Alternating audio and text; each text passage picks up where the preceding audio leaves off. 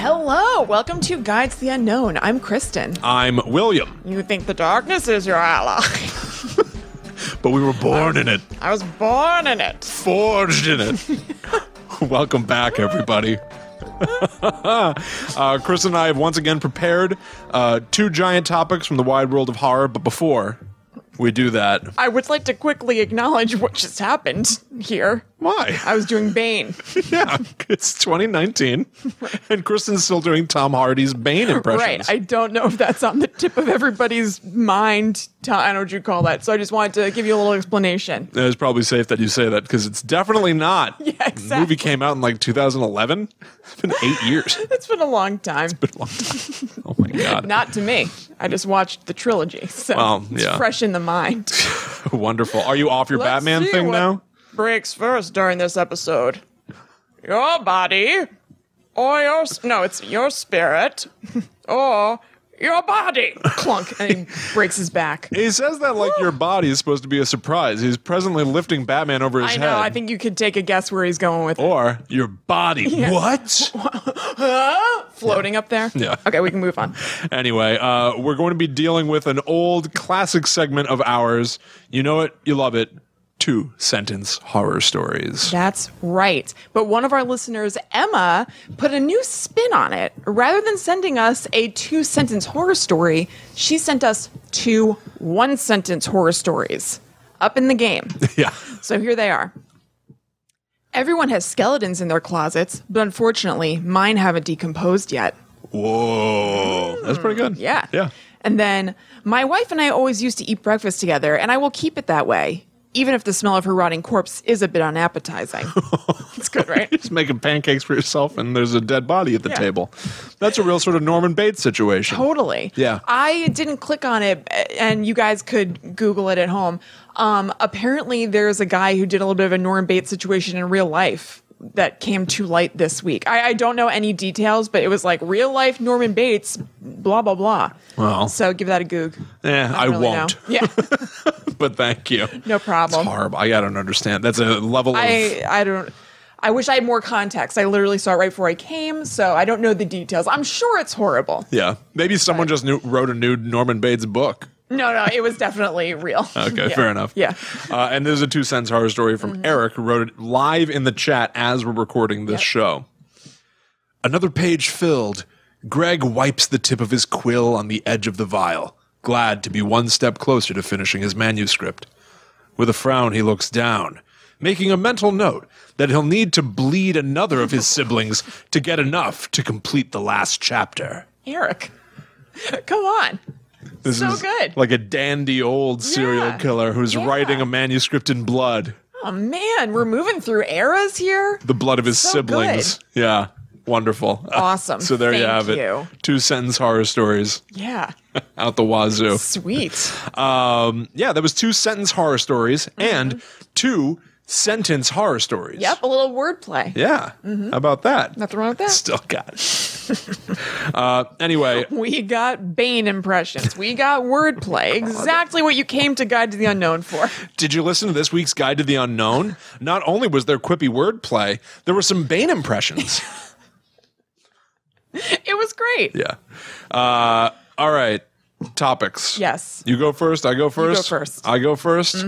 So, Kristen, sometime in the last few episodes, maybe about a month ago, we put a spotlight on the state of Texas because we found out that they represent an enormous chunk of our listener base. Yeah. Well, I've done some further research about who exactly it is that listens to this podcast. Is it just Bobby constantly? It's just Bobby over and over. Constant Bobby. Yeah, he's only lived in Texas for like less than a year, but he makes up like a third of our listens. Yeah. No, I'm going to say a few things that are immodest about this show because I got to tell you, I think that it's been doing very, very well. It's been doing boffo numbers lately. It has. It's been shocking, but really nice to see that our numbers consistently go up every week, every month. We've only been around since November 2017. Yeah. Thank you, guys. So I can look at our numbers, as you well know. And I don't know much about numbers. I'm not really a marketing guru. Frankly, who knows how they work? We don't market this show at all. No. And so I was looking through to see other states that like us. And I dialed back our stats. So I'm looking at everything. I was looking at full stats from the beginning of time, in essence. And I found out the state that has listened to us the least. I was about to say the least. Yes. Shockingly, so we've been around for over a year. We've been around for a year and 2 months. Yeah. The state of Alaska, people have listened to this show 17 times. Oh, wow. All right. Well, thank you, Alaska. This is our 63rd episode. Yeah. They don't like what they hear. The numbers for Alaska for the beginning of time, 17. Now, that either means that 17 people have listened to us. Right. Or one person listened to 17 episodes and was like, that's enough. I've had enough of that. Yeah. I am moving on. No other variation of numbers. There's no other way that could have played out. No in between. I know that. So what I did was I came up with a little smorgasbord, a little sample platter of horror stories from the great state of Alaska. Cool. Because this time I'm actually going to... pandering to them. We're trying to bring them in. Yes, we're going to pander to them as hard as we possibly can. Let's do fan service. I love the cold. Yes, and 1 week from today, we're going to see if that number goes up. Oh my God. Right? That's a good experiment. Because now we'll be completely transparent. 17 listens of all time. We're going to see if this show changes that. We want you, Alaska. We want you, Alaska. I wonder if the Palin's been out there sullying our good name. I bet they have. That's probably what the problem is. Yeah, keeping an eye on Russia and on Will and Chrissy. Track is talking crap about me left and right. Yeah, Trap, Trimp, Shrimp, all of the Palins. Scrimping on Guide to the Unknown. So I've got a lot of things that I'm going to talk to you about. I picked essentially topics, things like monsters, hauntings, and then I picked the best story that I found for that topic. We're going to go through them. All right.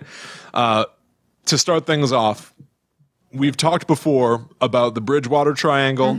I'm going to talk to you a little bit about the Alaska Triangle. Oh, okay. In a category that I didn't know existed called a vile vortice. Have you heard of that? No. What do you mean a category? The Bermuda Triangle, the Bridgewater Triangle, anything that is called the blah, blah, blah triangle is a vile vortice. I did not know that. That's awesome. And it means a specific area where there's a lot of sort of paranormal activity that happens. Amazing. I love it a lot. And I want to go into like what that is, but I feel like that's its own topic essentially because it looks like it gets into all kinds of other things like ley lines and electromagnetic whatever. Yeah. So I'm going to talk to you about the Alaska Triangle. Cool. And I got all this info from mysteriousuniverse.org. Oh, okay. That's a podcast. Oh, is that right? Yep. Okay. Well, So this awesome. is probably like their blog or like show notes or something. Sweet. Well, thank you for the research on this. Yeah. So that's a huge podcast. It's been around for like years and years. Oh, is that right? Yeah. Like when like people didn't really know podcasts were a thing and there weren't that many of them, I listened to them on like my iPod or whatever. Oh, that's funny. Sweet. Yeah. All right. Well, then I'm cribbing from them. Yes. At least for this segment. That's okay. So it connects Barrow, Alaska, which is basically like the tippy top of the north, straight down to Anchorage on the southern coast of Alaska. I definitely get it. And then it rockets over to Juneau, Alaska. Now, I've looked at the map of Alaska and this triangle, and it looks like it's almost half the damn state is in this triangle. This vile vortices has a monopoly on Alaska, it sounds without a doubt. Since 1988, 16,000 people have gone missing without a trace. What? Yeah.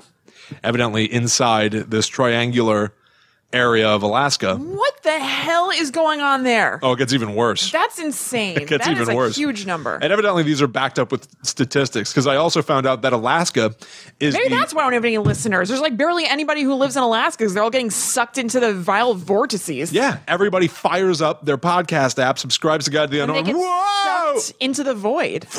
Holy they're crap. Gone. Yeah. Without a trace.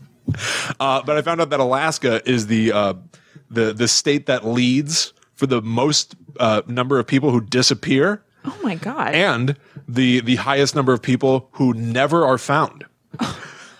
So it's not enough to go missing and then be discovered. You have to go missing and never be seen again. Alaska wins.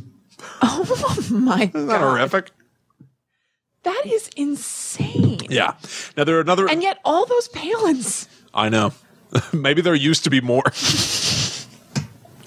So evidently within that triangle, a lot of Alaska is like essentially undiscovered land. It's tundra, it's forests, it's like uncharted. Yeah. Which might explain why people go missing. It's a tricky area. But another thing that I found out about Alaska is that there's a lot of magnetic disruption. Yeah. So much so that if you were holding a compass, it might be off by 30 degrees. Oh, wow. So you might not be walking in the direction you think that's you're scary. walking in. Now, I don't know what the deal is with that. Yeah. Again, I'm gonna bookmark that for the future when we can talk about vile vortices and ley lines and all that kind of thing. Oh, my God. But yeah, that seems to be the deal. People apparently have audio hallucinations. They think they hear things in there. They hear what they think is a swarm of bees, most commonly. Oh, God. Is it because there's so much like wilderness and kind of crazy land, it creates weird like echo patterns? I have no idea. Oh my but it God. seems like something just throws you off. People feel lightheaded. Yeah. Like it messes with your perception. Holy crap. Yeah. Yeah. Okay, here's the most famous case. And what is this called again? It's the Alaska Triangle? The Alaska Triangle. Yeah. Yeah. So this is the most famous case of somebody who went missing in the Alaska Triangle. I'm going to talk to you about Hale Boggs. Okay. Now, this is in, I believe, 1972. Hale Boggs was a politician. He was a Democratic. He was the House Majority Leader of the Democratic Party. He was in a plane with a few other people, and they were flying from Anchorage to Juneau, Alaska. Unfortunately, their plane never landed.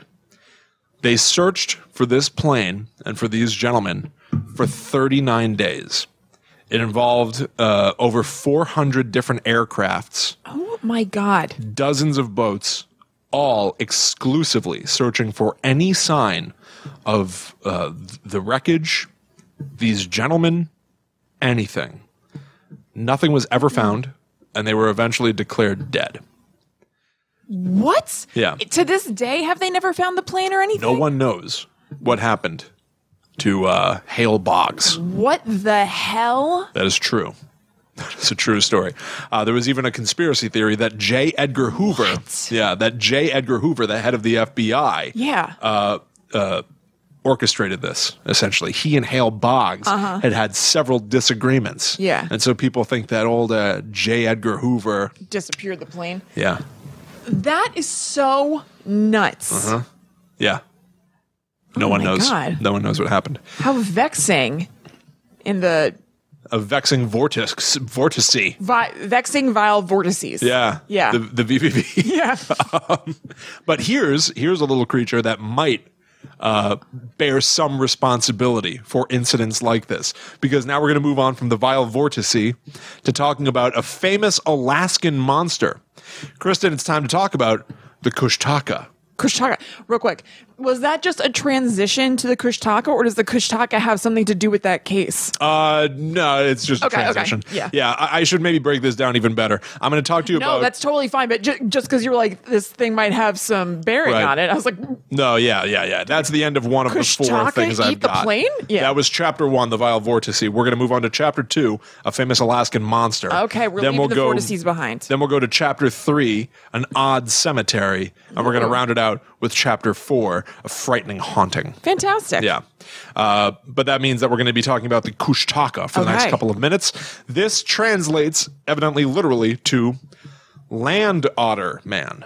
Wow, okay. Because the Kushtaka is a shape-shifting creature that can take on the appearance of a human or can shape-shift into an adorable little otter. It's not a bad skill set. Not at all. According to some versions of the story, the Kushtaka can become any species of otter, of which I don't know what different kinds of otters are. I don't really either. I know that kind of like in the bear community, like the gay men kind of bear community, like otters are a little bit of a subsect of that. Right, yeah. Subset, I mean. Yeah, I think what they meant to say is that the Kushtaka can become an otter, it can become a bear, it can become any manner. He can really get in there. Yeah, absolutely. Whatever he wants to do. So anyway, this creature is found in Tlingit and Tsimshian folklore. Okay. These are Native American tribes of the area. And sometimes the Kushtaka are depicted as being quite kind They'll take care of you. I mean, it's a nice sounding name, and otters are so cute. Kushtaka, it sounds cozy kind of. Sure. But what? There are other times where they're depicted as being quite cruel. Oh, uh-oh. Here are the times they're nice. That's no good. Okay. Yeah. The Kushtaka were said to save Tlingit sailors from freezing to death by distracting them with, this is a quote from Wikipedia. They distract sailors who are in danger. They distract sailors with curiously otter-like illusions of their family and friends. It's really funny. Which means, as far as I can tell, one of two things. Yeah. If I'm at sea, right. All right, I'm in Alaska, I'm sailing around, and I find myself lost and about to die of hypothermia or something, I might see an illusion of you, but it's not really you. It's an otter with sort of red hair and green glasses. Just kind of looks like you. Otter-like version of me. Yeah, exactly. I don't know. Or it's literally otters that are doing their best to mimic my loved ones. Yeah, right. Like holding hands with each other. I mean, that would be distracting. It would distract me. But here's the thing. What they're distracting me from is what they're doing to me, which is transforming me into another Kushtaka. Oh. Yeah, because the way they're saving me from dying in the cold is turning me into an otter so that I can withstand. Otters are happy to be in the cold. Exactly. So they're going to transform me into a Kushtaka so that I'll survive the cold, but now I am an otter. That's an awesome story. And I guess if your loved one is otter-like, once you become an otter, you're going to be more comfortable with it. Yeah. You're like, well, my loved one's here. All right, it's not so bad. I We're will otters also now. say this kind of rings a little true to me. I think we've all seen the videos on YouTube of otters lying on their backs in the water, holding hands with each other. I was going to make a joke about them holding your hand to get you away from the danger. It's an oddly human behavior. It is. Wouldn't you say? Mm-hmm. Perhaps those otters used to be people. Kushtaka. Kushtaka. A Kushtaka. A Kushtaka. Yeah. Anyway, the cruel things they do. They also like to trick sailors into dying. Is the exact opposite, I would argue. But I had a thought here. Yeah. A lot of people are saying but sometimes the Kushtaka is supposed to be good. Sometimes the Kushtaka is supposed to be evil. Who knows? But my thing is depends on the Kushtaka. Yes. Same as people. Yes. Sometimes people do good and bad things. Don't generalize all the Kushtaka. Yeah. Maybe they have a more complex set of emotions, yes, morals, things like that. I'm going to help this guy, and I'm going to kill that guy. Right. I'm going to turn you into a Kushtaka like me, or I'm going to lure you out here. Lead you to dying. Yes. Yeah. They have their reasons. I could explain, but I don't have to. I'm a Kushtaka. Don't try to make me. Yeah. Some say the Kushtaka are known to imitate the cries of babies or the screams of women to lure victims into a river. Oh, God. Where the Kushtaka can then transform them into a fellow otter person. So now it's a punishment. That's rough. That's rough. First of all, you're plunging into the river to save what you think is I was trying to be or good. A baby. You're trying to do a good thing, but also you're probably horrified and scared because a raging river is very dangerous. So you're doing your good deed gets rewarded by you turning into an otter person. Although, I guess if somehow you still didn't know the jig was up, let's say you didn't know that the baby crying was fake or whatever, or the woman, you could still think that you're on your mission to save them. But now you have this better resource. Now you're an otter. I'm able to swim a lot better. You're better able to reach your objective. So hold on, I'm gonna get you. Just hold tight. Just hold tight. Eating a clam. Until you figure it out, until you have the grand scope of things can feel pretty good for a minute. I hope people who are exclusively listening got a mental image of a person diving into the water, struggling against the tide, and then all of us, whoa! This bit by bit, they anamorph into a little otter, and they have a whale of a time. Yeah. They're like, oh, there's no baby to save. Woohoo! This is my life now. I'm going to swim up a waterfall. So they'll either transform you into a Kushtaka when they lure you into the river, or, they'll just kill the person and tear them to shreds. God. bet otters have sharp teeth. Oh, yeah, I think they do. I really think clams, don't they crack open shells and stuff? Oh, I don't know. Maybe. They could crack Maybe. open your skull in no time. I bet. I feel like they're one of those animals that seem so sweet and everything, and I'm sure that they are, but they have the capability. Oh, yeah. They're strong, yeah. They're just as evolved as we are. They've withstood They millions hold of years of hands, evolution. They partner up. Yeah. Yeah. They've got rich emotional lives, and they're here to kill you. And they partner up for some tag team slaughter. Right. Slaughter by an otter. Yeah. Oh, no. That was good. Thank you. You're welcome. It said the Kushtaka mainly prey on small children, Oh my God. which has led some to believe that parents They're not as sweet as they seem. that parents just tell the legend of the Kushtaka to their children to keep them from walking too close to the river or too close to the ocean when they're alone. That's amazing. Isn't that great? It's some people's witchy mambo. Yes, absolutely. Witchy mambo being a scary story that Will's friend told their kid to keep them or make them be good in the car or something like that. Yeah. You better be good. We're on a road trip. Yeah. You're being so loud. Maybe I should just pull over. Let witchy mambo get you. Yeah. Witchy Mambo picks up children from the side of the road. That is so funny. Oh, it's so great. Same family as the yellow ladies we talked about on the Christmas episode. Weaknesses for the Kushtaka: copper, dogs. Also a cute weakness. Yeah. It's like, cheese it, there's a dog. Fire, urine. Oh. Yeah. Okay, so it's like getting a jellyfish sting or whatever. I guess so. Yeah. And that's a famous monster. Cool. Of Alaska, the Kushtaka. Cool. Which I've brings never us- heard of that before. I know, isn't it cool? Yeah. I also like, because these are all, essentially what I'm doing is like 4 mini monster madnesses, Fantastic. but they're all about a location. Yeah. You know, so I feel like that gives them all a little bit of flavor. Absolutely. So now we're going to talk about chapter 3, an odd cemetery. Otter Cemetery. Yeah. Oh, no. We're going to talk about the Eklutna spirit houses. Okay.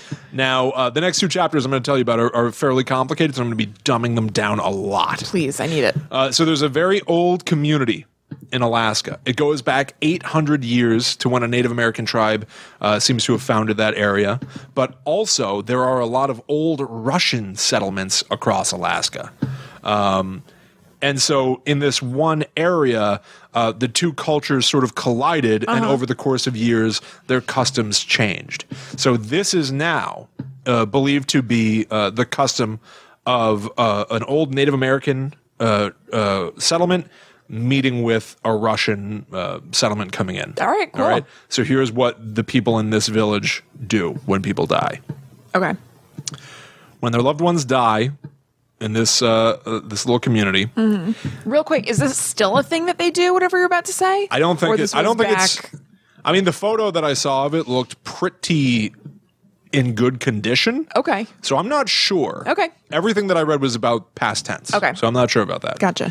But still, when people die, they're buried, and then a blanket is put over their grave to keep the soul warm Yeah. as it travels to the next life. 40 days later, a spirit box is placed over the blanket. Now, a spirit box, Kristen, Yeah. is a coffin-sized dollhouse, Oh. essentially.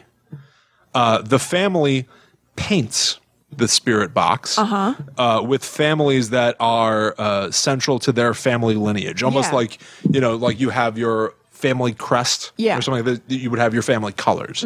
So you paint the spirit box your family colors. Yeah. And so the photograph that I saw of this was very vibrant looking, essentially like little, a coffin that's a dollhouse just looks like little houses, basically. So they look like little actual houses? Yeah. Huh. Yeah. And so what I saw made it look to me like it looked like the Munchkin village Yeah. in Wizard of Oz. Why houses? I don't know. And I'm confused. This is going on top of the body with the blanket on top of it? Well, the body is buried. Okay. Think like traditional burial. Yeah, But then this is put on the grass above them. Okay. So if you drive past, This is making more sense. I didn't realize that the body was buried, then Yeah. has the blanket on top of it. I Yes. thought there's a blanket on the body, and then they're putting these houses on a body. No, I was no, no, confused. That seemed hard to navigate. Yeah, well, it's an odd thing to even try to describe. Gotcha. So, yeah. This makes more sense. The houses are on the grass. Okay. So essentially, if you were to drive past, Yeah. it would look to you like a model village. That's amazing. Now, the even more amazing part, I think, is that it is customary, if you take something from nature, Yeah. to let it eventually return to nature. So as soon as these spirit boxes are assembled and placed on the grave Yeah. and painted, they are left alone. Yeah. You do not touch them again. They are going to essentially deteriorate, fall apart, and eventually be reabsorbed into the ground over the course of decades. That's amazing. So are they specifically made with like biodegradable materials and stuff like that? I don't think so. Okay, so No. So those graveyards must look like not great after. Yeah, I mean, you know what I mean. You know what I mean? Like, I'm sure some look nice and everything, but like, Yeah. I don't know if there's like a section where that all happened 10 years ago. Is it just like a bunch of like broke down houses on these graves? I mean, the photograph that I saw of it made everything look very new and very vibrant. Yeah. That's awesome. But yeah, if you watch the video version of this show, Yeah. you'll be able to see it now. Or just look this up. Look up Spirit Houses, Alaska, and I'm sure that you will find them. It's almost trippy to look at because you almost feel like the perspective must just be off a little bit. Right. Like these must be full size. Right. It's just using like trick photography or something like that. But no, these are like essentially coffin shaped because they're like 6 Yeah. feet long, whatever. Yeah. But no, they're like little doll houses. That's awesome. Yeah. Isn't that wild? It's almost like little they're not housed in the bodies, but almost like little mausoleums or something, like Yeah. on top they look like they're made of wood and they're like brightly colored. Yeah, but I don't think you'd even be able to crawl into them. No, You know I what don't mean? think so. No. That's Yeah. awesome. You know what it reminds me of? I bet it has some sort of tie to this kind of stuff, or it's just that it makes sense. So when I did my death doula training, we talked about like legacy work for a family to do. It can be either done with the person who's dying, or it can be done after the person has died. And it's kind of a way for families to come together and sort of like acknowledge their death and work through it a little bit and not just be burying it, so to speak, but like not just like be ignoring it or whatever. Yeah. So you might, I mean, people do all different kinds of things. Like some people make kind of like boxes that are like, that have items from the person and whatever. I imagine that this kind of project serves a similar purpose because you're like honoring your family. If you're painting with the family colors, you're probably doing it with your family in acknowledgement of the person who died. So you're not ignoring it. Right. Like you're probably kind of talking about them maybe while it's going on and everything. And that can be very like kind of therapeutic. Yeah. So that's really interesting. I love that. Well, plus like the bright colors of it, you know, like it implies some sort of, it feels lively. Well, totally. When you said like colors of a family crest, I was thinking of like, I don't know, like any family crests I've seen are like dark green and like burgundy and not very like lively or dramatic anything and- like that. right. You know, it's like it'll be like a dark wooden, what do you call that? I don't know, that like board thing that a crest Yeah. will be on, and just looks very like dark and blah. That was like very colorful and cheerful. Yeah, it was almost all primary colors, Yeah. essentially. I love that. Yeah, really interesting, really Oh strange. man, Yeah, so there you go. that's awesome. Yeah. Oh, Alaska, you're killing it. Come join us. I know. What are you I like doing? you guys a lot. Where have you been all my life? Yeah. And so this takes us to chapter 4, the final chapter. We're going to talk about a Final famous countdown. Alaska haunting. Cool. All right. This is about the Kennecott copper mines. Ooh, wow, that's a mouthful. Oh, yeah. And like I said, everything is complicated Yeah. from here to the end. So I'm really doing a lot of Okay. simplifying as much as I possibly can. Great. There's a giant, crazy expensive mine Mm-hmm. in Alaska. It was a copper mine, and it generated thousands of jobs, tons of money. But as you might expect, with a mining community, a lot of death toll. Yeah. Right? From construction workers that were actually like building the railroads used to truck the copper down to the town and sell it and stuff, and from the miners that are actually working to chip away ore and Yeah. stuff like that. So a lot of people passed away. And this is in like 1907, something like that. Yeah. So it's like sort of deep, old history. Now, to truck this stuff around, they built the Copper River and Northwestern Railway, which was then called the CR and NW. Okay. Copper River and Northwestern Railway. Now, the people who worked there, the local workers, came up with another name for it, the CRNW. They called it the Can't Run and Never Will. Oh my God. Yeah. That's awesome. Essentially meaning there's no getting away. Right. Because even if you could run away, you wouldn't. Yeah. Because you're getting paid. Yeah. You have to be here. Right. You're stuck. Golden handcuffs. Yes. Yeah, exactly. Or whatever they mine down there, handcuffs. Or handcuffs. Right. Yeah. Regular old handcuffs. Yeah. So the railway bridged canyons, and it clung to rock faces, and it even spanned across a glacier. And when the glacier would move, they'd have to take apart that segment of rail and rebuild it. Oh, man. So it was insanely treacherous. The mine was incredibly successful. Like I said, thousands of jobs. It was essentially booming. They even a nearby town became essentially a place for all of these workers to have fun and blow off steam. There was a burgeoning red light district there and stuff. Yeah. So it sounds really sort of chaotic and big, and okay. This all leads to collapse. Eventually the market declines, whole thing falls apart, and essentially almost overnight, the mines and the neighboring towns become ghost towns. Oh, man, like Bane was trying to do to Gotham. Kristen, exactly like Bane was trying to do to Gotham. You're speaking my language. Go ahead.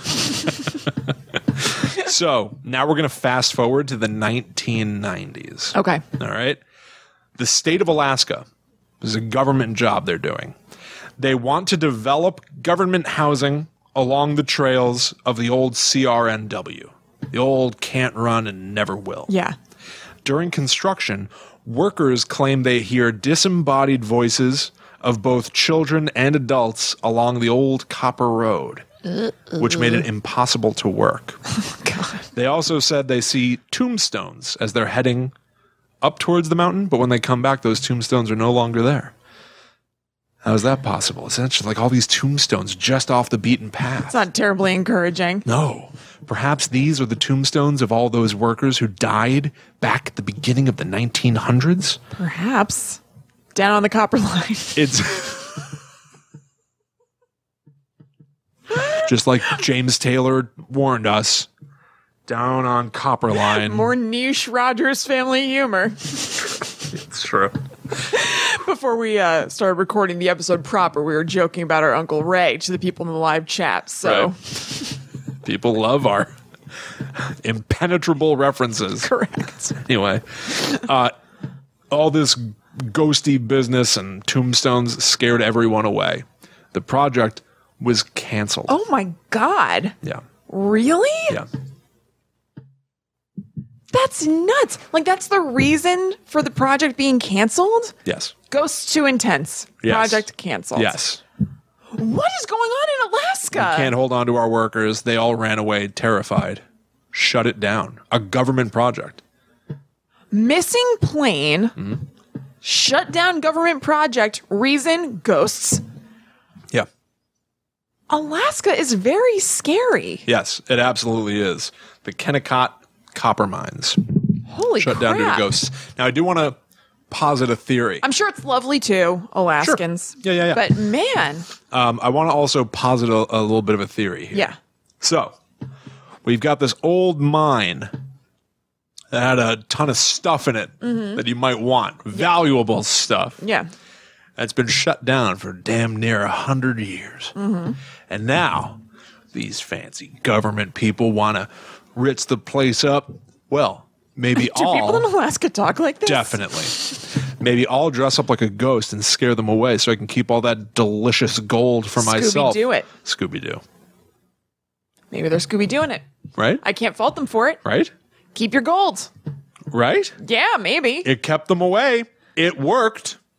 I mean, but I don't know. Wouldn't it be hard for them to then go in and mine unnoticed? Maybe this they've been seems like a big deal. If the government was Right. all about this, I don't know. Wouldn't they notice if then the locals are like, you know what I mean? Wearing diamond earrings, Yeah. eating bowls of diamonds looking for breakfast. both ways, then running into the mine. I feel like they're going to clock it. No, I think they got away with it. I think the townsfolk up there found another pocket of copper or I'm definitely saying gold from here on out. Fine by me. Gold and diamonds. Yeah. They found something that the miners back then did not find. Everybody believes that land is tapped. Quick, it's no is good. this just a good story that you've concocted, or is this based on anything that you came across? Well, it's true if you believe it. Okay, just making sure. Go ahead. I can't put it any clearer than that. So I think that they maybe found another thing. But there are just a few people working on it. They don't have thousands of people chipping away at this. Yeah. So they essentially go in there and they tap away until they get a little more diamond and gold stuff for themselves. Yeah. They sell that stuff online. Now here come these government people. Oh my gosh, if they find out about the diamond mines that I found, Right. this whole operation's donezo. Ghost costume. They set out tombstones. The people go to work past the tombstones, get a little chill. They take the tombstones away, so when they come back, it looks like the tombstones teleported. Clean, easy. Diamonds William, are forever. they are. Like, what is the government official reason for shutting down this project? I mean, did they write like Spooky ghosts. they probably just were like, we don't have enough workers or whatever. I would assume, right? yeah, they probably ended up saying something like that. Yeah. Yeah. But read between the lines. This is wild. Yeah. I had no idea. There you have it. 4. Man, so a bunch of rich secret Alaskans over there. Yes. Pulling off a Scooby-Doo scheme. Yep. Licking their picks like Yukon Cornelius. Yeah. Nothing. Except they got something. They got, something. Yeah. Yeah. There's a very wealthy secret town. Yeah. There's I like a bunch this. of people who went missing. A bunch of people got turned into sea otters. And what was the fourth thing? The plane. No, that was the first. What? Oh, well, but if were you going through chronologically? I don't think so. No, I don't know what I was doing anymore. But yeah, there you have it. 4 The vile vortices. terrifying stories That's from the state that awesome. hates us the most, Alaska. Yeah. Man.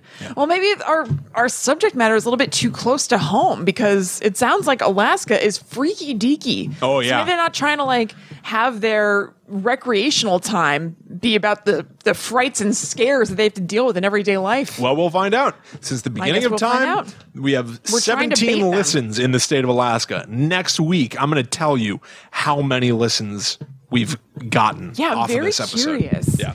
I mean, just by virtue of the fact that it'll say Alaska in the title, I think is gonna, It's going to have to do something. it's gonna do something. Yeah. Yeah. Ooh, I'm going to call this episode Alaskan Scare Lines.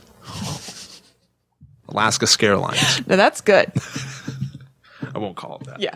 All right. You keep it some in general so it can show up in searches. Scary Alaska stuff. Alaska ghost stories. They're not all ghosts. But you have to keep it searchable. Oh, this is fancy mumbo jumbo. All right. Well, there you go. I mean, yeah, that could work. But, people are more likely to search for like haunted Alaska, Alaska ghost stories, and scary Alaska stories. They might. Yeah. Yeah. I still think ghost stories is probably better. All right, fine, whatever. But let's see. We're trying to pull them in. Yeah, all right. That's true. All right, so we got to game it That's as what much I'm as saying. possible. Yeah, that's what I'm saying. I'm not just being Alaskan ghosts of Alaska. Alaskan ghost stories. But Alaskan versus Alaska. I don't know. I'm not sure. Okay, we'll think of it. I don't know if the N matters. I think sometimes the SEO can go both ways. Yeah, that SEO is... I Search engine optimization. sure know what that is. Search engine optimization. I know what it is. Okay. It's gaming the Google. Yeah, Okay. So, William, we traveled to Alaska. that we did. We had a great time. Let's come back home to the Northeast. Yeah. You know right. what? I've missed home. Me too. Let's settle in, get cozy Yeah. in the Lizzie Borden house in Massachusetts. What?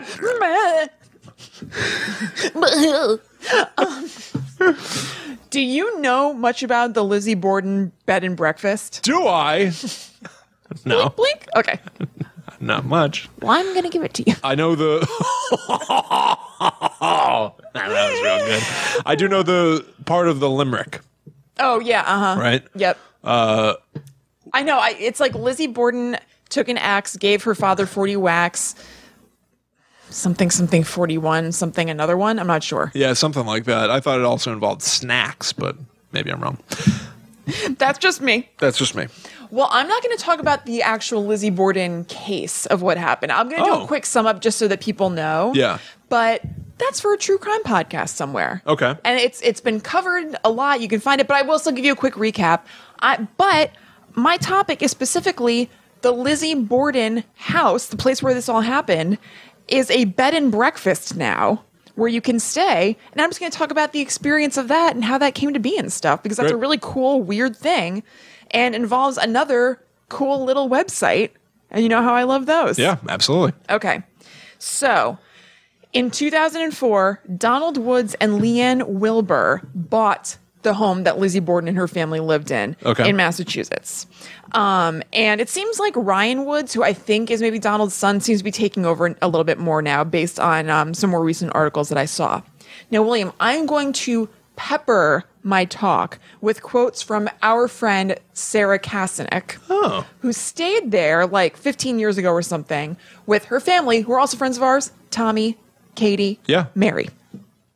Maybe parents or aunts and uncles there as well too. I'm not sure. This mainly involves siblings. I thought you were gonna double down and be like, well, not Tommy. Yeah. No, Tommy figures rather prominently in this story. All right, good. Okay. So I have in my notes, just so you guys can kind of get a feel for how I'm going to do this. William, you can see.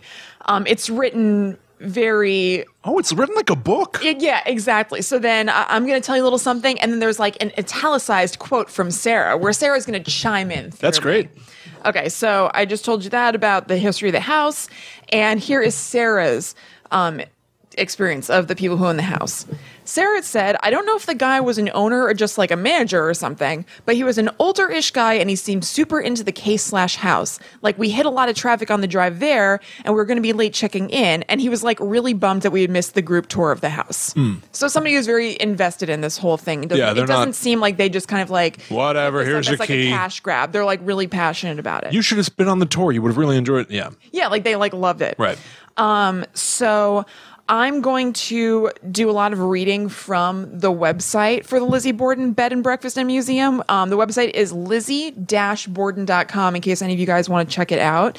And it reminds me a lot of the Enfield home in England from episode 32 about the Black Monk of Pontefract, where you can like stay overnight there and do tours and stuff. And they had like a really kind of crazy website with lots of ghost stories. And again, it seemed like they were just super into it, and it was really detailed, and you could tell they like loved what they were doing. And at the same time, it's like a little outdated in a way that's super charming. Yeah. So, like on LizzieBorden.com, they're just funny little things, like the words on a page will like flip, like there's like effects on them and stuff.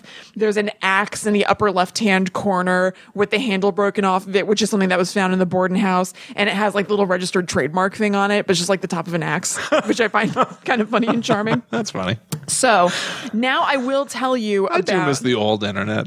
It's great. I love stumbling across stuff like this. Yeah. So I'm going to tell you now what Lizzie Borden's deal is if you don't know. So like I said, I'm not going to go in depth into the case and everything, but just to give you context for why anybody would even be interested in the Lizzie Borden house and like what happened there. So this is from the website. So the people who run the house wrote this, and I really like it. It shouldn't have happened here in this austere raw bone structure on 2nd Street. Implausible that it occurred in broad daylight at one of the busiest times, with horses, buggies, and street traffic only mere feet from the front door with the number 92 tacked to its column. And yet it did. Yes?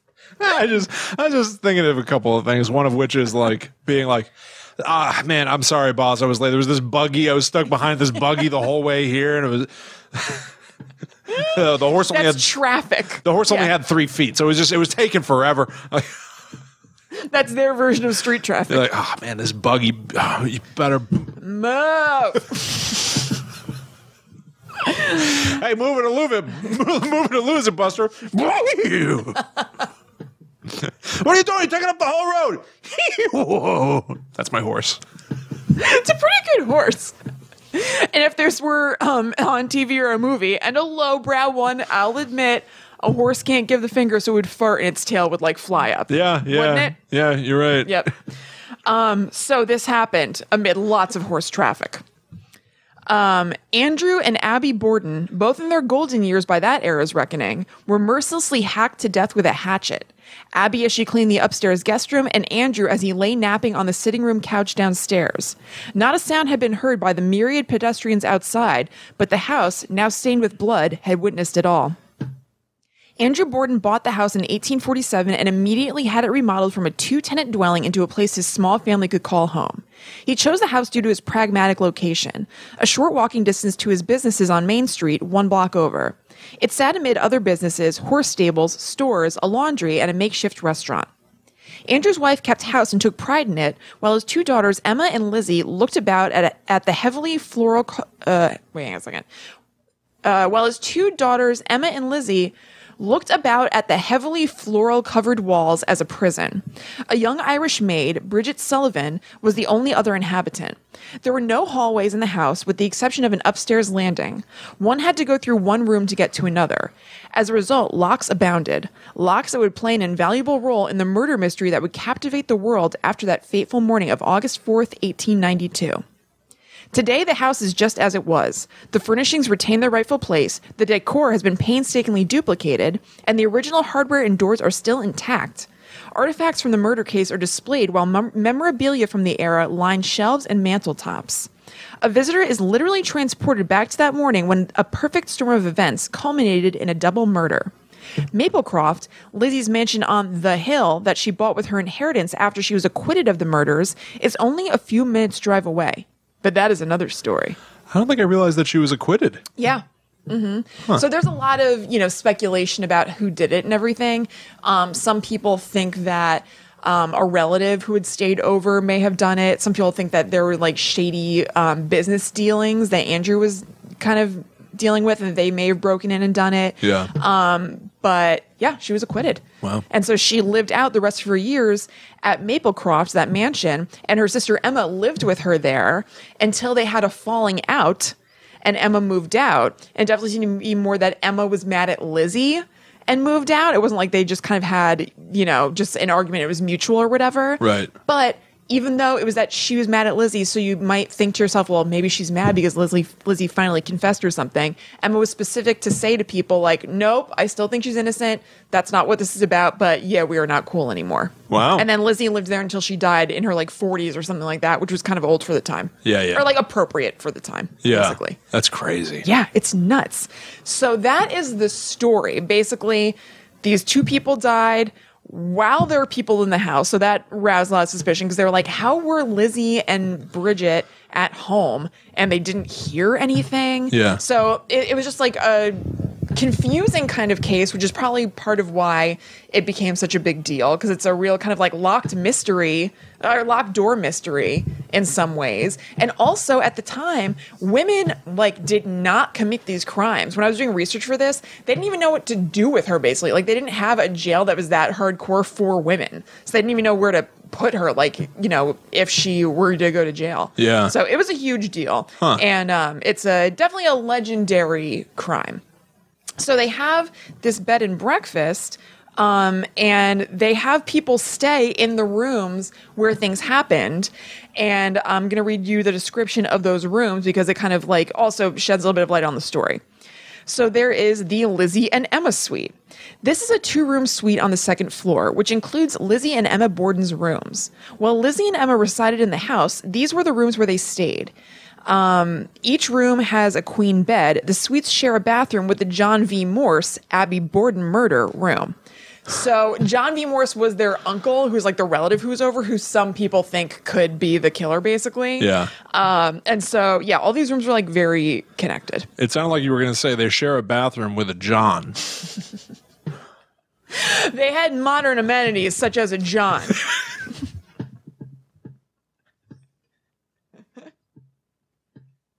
I haven't heard a toilet called that in a long time. That's really funny.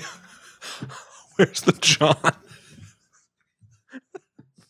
You don't hear that a lot. Where's the John? I gotta hit the head. Do people say that anymore? I don't think they have many modern amenities, such as John. Funny thing to say on tour, too. It sounds like it's going to be so highbrow and intelligent. They're like, they also have the John. Yeah, Lizzie had her own John. And she had to share a John with her sister. Their sister Emma. Sorry. Oh no. I'm apologizing not only to you. I'm apologizing to everyone. It's so stupid. I think they're used to her. I know. It's literally toilet humor. It's literally laughing at a word for toilet. I know. It's laughing at a word for toilet. I made a joke about a horse farting, its tail lifting up earlier. This is not great. I hope Alaskans love this kind of thing. Are Alaskans famous for their love of crude humor? I don't know, but from now on to the end of time, Oh, God. I'm going to judge how this show is doing based on whether or not Alaska likes us. If Alaska likes this blue humor, guess what? The show's going to make a huge change. Or is it? Because I feel like this is probably peppered throughout anyway. Probably true, yeah. It's just that they need to be introduced to it, and then they'll be hooked. Yeah. Let's see what else we can get in here. All right, now we move on to Andrew and Abby's suite, where I'm sure they farted constantly, Alaska. Oh, my God. Okay. God. Oh, God. Oh, God. Okay. Woo. The Andrew and Abby suite. This is a number 2 room suite on the second floor. Stop it. Is that, did it for some reason say that? What does that mean? No, I was making a poop joke. I know, but I was trying to think of it, and it doesn't have double meaning. It has one meaning. No, this is a 2 room suite. I said a number 2 room suite. Okay. Get it? Oh, my God. On the second floor. Jeez. Floor number 2. All right. Which was Andrew and Abby Borden's bedroom, and what was back in the 80s. I'm just still laughing at it. Sorry. Oh, God, this is so dumb. Okay, anyway. This is a 2 room suite on the second floor, which was Andrew and Abby Borden's bedroom, or what was, back in the 1890s, Abby Borden's sewing room. The sewing room is now a bedroom in this suite. Each room has a queen bed, and this is the only suite with its private John. Private bathroom. Okay, anyway. Now we move on to the John V. Morse room. This is the room where Abby Borden was found murdered the morning of August 9th, 1892 on the second floor. It was the room the uncle of Lizzie and Emma Borden had slept in the night before. Abby Borden was making up the bedroom after John Morse's unexpected overnight stay when she was brutally murdered. The room has a queen-size bed and shares a bathroom with the Lizzie and Emma suite. And you can also, which I think is really cool, you can rent the entire house or you can rent either of the floors for yourselves. They're just like very accommodating. Yeah. They float the idea of it being like a family reunion spot or some sort of like wedding venue or anything. It's kind of awesome. So now let me go. Well, in that way, it's also a little bit like the, we talked about this like with the Watcher House. Mm-hmm. Right? The idea of someplace with a dark history also being a huge, I don't know, way to make money. Yeah, totally. You know? Yeah. Yeah, having said that, I don't know if I'd want to stay there and be sharing a bathroom with some other, you know what I mean? Like, it depends on who you're staying with for sure. Yeah, I would not be happy if I was just staying in a room by myself and there's somebody else who's in the adjoining room who I have to share the John with. Yeah. No, thank you. Right. And we will meet somebody later in my story who isn't one of the Beckers who had to do just that briefly. We're going to have a correspondent from countryliving.com, William, which surprisingly had a Lizzie Borden article that I really enjoyed. Okay. Italics from Sarah. The staff dressed in period clothes. Oh. The house looks really ominous and awesome from the outside. It's like very dark green, kind of gray looking. So like even just visually, you look at this house from the outside and you're like, that's a freaky looking house. So this is what to expect if you're going to stay there. From Sarah. I remember there were a fair amount of crime scene pictures around, and they were somewhat graphic. Like on the wall above the couch where the dad was found was a picture of his dead body slumped over. Not the same exact couch, obviously, but it was still creepy. And I had a huge zit on my lip, and Tommy was taking pictures of everything, and then I reviewed the pictures, and he had purposely zoomed in on my effing zit in all of them. That's great. Unedited. Real feel for the stay at the Borden house. Absolutely, yeah. So they're not kidding when they say that everything is painstakingly duplicated. There are articles online kind of like highlighting upholsterers who were hired to like reupholster couches to make them look the way that couches did when they were living there. Like they really try to make everything look the way that it looked when the Bordens were living there. That's cool. It's really cool. And also, like Sarah said, there are crime scene photos placed in the areas where they were killed. So, like, there's a reproduction or whatever you call it of the couch that the dad was killed on. And right above that couch is a picture, an actual crime scene photo in black and white that's like graphic and scary of the dad bludgeoned on the couch that looks exactly like this couch. And then upstairs where Abby Borden was killed, like when you like walk into the room, I saw 2 different pictures of it. It seems like they may, I mean, understandably, it's not a big deal, but switch where they have the crime scene photo. So, like, when you walk into the room where she was killed, there's a bed in the middle of the room, and then there is a dresser on the left-hand side of the room, and then she was killed in the middle of them. I've seen pictures where either the crime scene photo of her is either on that dresser or on the wall. Okay. So if you walked in, you'd be just looking straight at that. And if you just look a little bit down, you're like, oh, this is where that happened. Right. Which is crazy. So how do you feel about that? I don't know. I mean, because the people so my knee jerk was like, wow, this is really campy and like maybe it's like a little disrespectful and stuff. Reading about the people who run the house, and I even saw a couple of like video interviews with, if not the people who ran the house, tour guides of the house, they seem like very just genuinely into it and respectful. So like, while it's definitely like close, like you could be like, that's like, it's definitely kind of garish and things like that.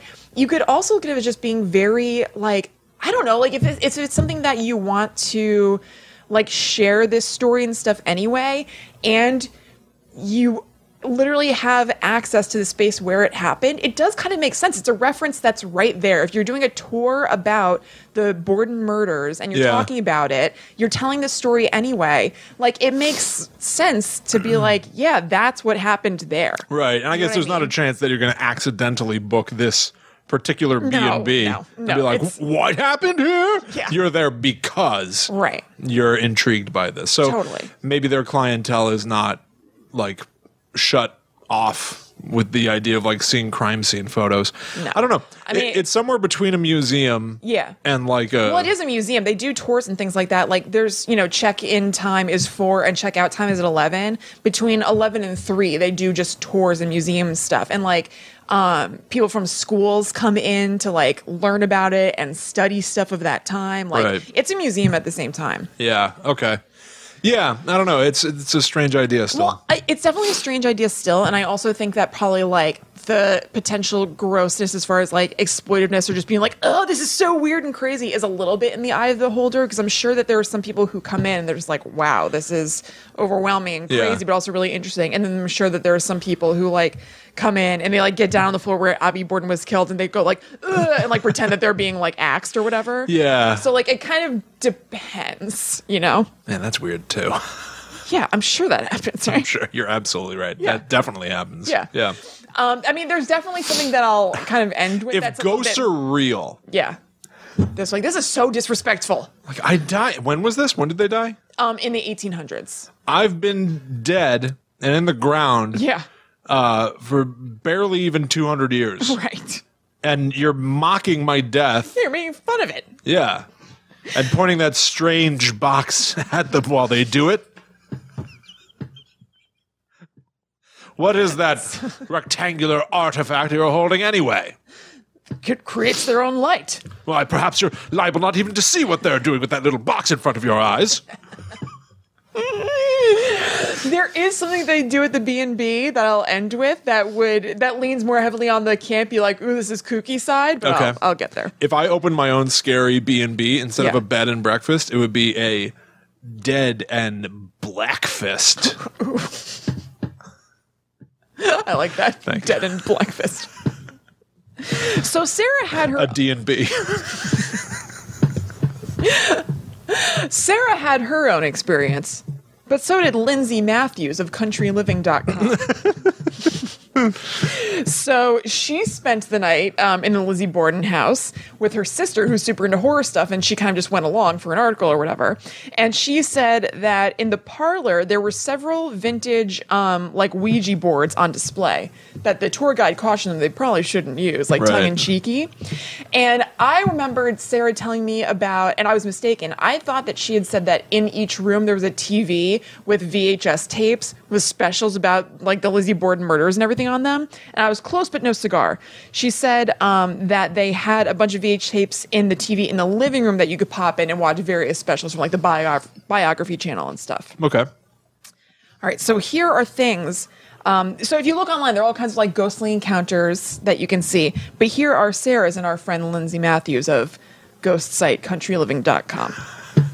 Sarah said, I'm pretty sure we stayed in the parents' bedroom, and my sister just reminded me that we heard what sounded like furniture being moved around in the room above us, but no one was staying in that room. I remember being super sketched out and not wanting to go to sleep, and I also didn't want to be awake by myself, so I kept slapping Tommy when he fell asleep. That's great. She makes her own luck. Yeah. Now let's check in with Lindsay of countryliving.com. Yes, please. I'm going to do a quote, and this is pretty awesome. I started to hear a frantic beeping through the wall of our bedroom. As I went to investigate, I nearly ran into one of the girls staying in the room next to ours in the hallway. The beeping was coming from a ghost detector app she had downloaded on her iPhone. While basic logic tells me that an app clearly can't detect supernatural occurrences, I can't get over the fact that the detector calmed down whenever she went back into her room, where no murders happened, and increasingly started to get louder, faster, and more irritated as she entered our room, and specifically went over to the spot where Abby was murdered. Wow. I know, that's weird, right? Yeah, that is weird. Yeah, I don't want to be running into other people. Yeah, exactly. And I don't want you coming into my room. Well, I guess that... I don't care if my room is a hotspot for ghost activity. Look, I don't know you. Get out of my room. I'm with you. Here's the thing. I don't think that they just came into the room. Lindsay Matthews of countryliving.com heard the beeping through the wall, went out to investigate, had a dialogue with these girls, and I think allowed them to come into the room. So some people like that sort of thing. And Yeah. they like that. They're like, oh, I'm going to meet new people and everything. Why don't we... Not Do you for me. have any ghost detecting apps on your phone? No, I know. We talked about this on an episode forever ago about doing a video for like Patreon or some sort of bonus or something of us doing like a ghost detector app thing. I think we should do it in this house because your house is weird. Oh, yeah. We also still haven't I shown know. off the scary room. The scary basement. I mean, we could just do that. Yeah, totally. Okay. So I'm wrapping it up here. So now we know about the rooms, we know about the experiences, and William, if you make it through the night, you will be handsomely rewarded in the morning. Last quote from Sarah. They served hatchet cookies at breakfast in the morning. Cookies for breakfast? You're on vacation after all. Let's go. Yeah. So, you know, a little bit of camp. We know what happened here. It's all Right. kooky cookie. Yeah. Oh, my God. Yeah, it's not so much a bed and breakfast as it is a bed and cookies. Cookies are not breakfast. Breakfast is whatever you eat at that time, as far as I'm concerned. Well, first meal of the day. Yeah, that's Always right. breakfast. It's always breakfast. When pizza's on a bagel... Oh, wait, no, that's backwards. When pizza's on a bagel, you can eat pizza any time. Right. Pizza in the morning, pizza in the evening, pizza at supper time. So they're implying To me, those- breakfast can be at night. I was trying to say that if you have pizza in the morning on a bagel, it's breakfast. Right. Yeah. To me, you can just cut out the first half of that quote. When pizza's on a bagel, you can have pizza anytime. Yeah. Cut out when pizza's on a bagel. Just keep. You can have pizza anytime. Of course you can. You A know, lot of pizza- people like cold pizza for breakfast. Anytime. Anytime. So, guys, if you want to visit the Lizzie Borden house, it's in Fall River, Massachusetts. Oh, and if it's booked up, just last year, the family bought Maplecroft, which they referenced before, Huh. the home that Lizzie Borden grew old and died in, that mansion just up the road, and soon you'll be able to stay there, too. Huh. They're renovating it to become another bed and breakfast. Wow. Yep. Well, I would never stay there because my nemesis, Frederick Maplecroft, is a descendant of the Massachusetts Maplecrofts, and I don't want to support him. Maplecroft is a hell of a word, huh? Yes, and also a hell of a name for a house. I love that houses had names like that at one point. Like you would name your estate. Yeah. There's another place in Massachusetts that we used to go. We had a very fancy family in Massachusetts Yep. called like the Cranwich, The Cranwell. the Cranwell, What the hell did you call it? I remember you had a funny name for it. the Ostermeyer, or something like that. Also, Dorinda Medley of the Real Housewives of New York has a home in Great Barrington in the Berkshires, and she's named that Bluestone Manor. That's not as good. I think it's pretty good. It's not as good. It's not as good as Maplecroft, but like I like that she named her home. I'll try if you had again. to name your house, what would you name it? Try again, Quick. Dorinda. You're good with human names. How about a house name? Cornwell. That's just because you were thinking of what's it called? Whatever we just said. Cranwell. Cranwell. Yeah, All right. that's yeah. The Umberley. Okay. All right, Faz, what would you name your house? I call it the penthouse. Well, that's not It already has a name. the penthouse. I've never heard you say that. I mean, it doesn't come up a lot, but yeah, I live in the penthouse. Just because it's upstairs. That's great. It makes it sound fancy. Well done. Thank you. Well, there you have it. There you have it. Another episode of Guide to the Unknown of the same quality as every previous episode. 100%. Thank you all so much for hanging out with us. If you enjoyed this episode, go tell your friends. Tell them to follow at GTTU Pod so that they can stay up to date with all the freaky news that's going on in the world. That's right. Tell them to go to patreon.com/GTTU Pod in case they haven't heard the show yet, but they do want to donate to us. Yeah. Let your friends know. Cold call them to donate to us. Yes. You can also join our private Facebook group. If you go to facebook.com/groups/GTTU Pod, there are a lot of really awesome people in there who share links to cool things. So you should definitely do that. Yeah. Or if you want to talk to Kristen or myself, you can also find us on the internet. That's right. I'm at Chillin' Kristen on Instagram. I'm at Haunted Sponge. So we will see you next week when we reunite once more to share scary stories from the dark corners of society. That's right. But until that time comes, we must travel. Back to the netherworld, go we. Bye.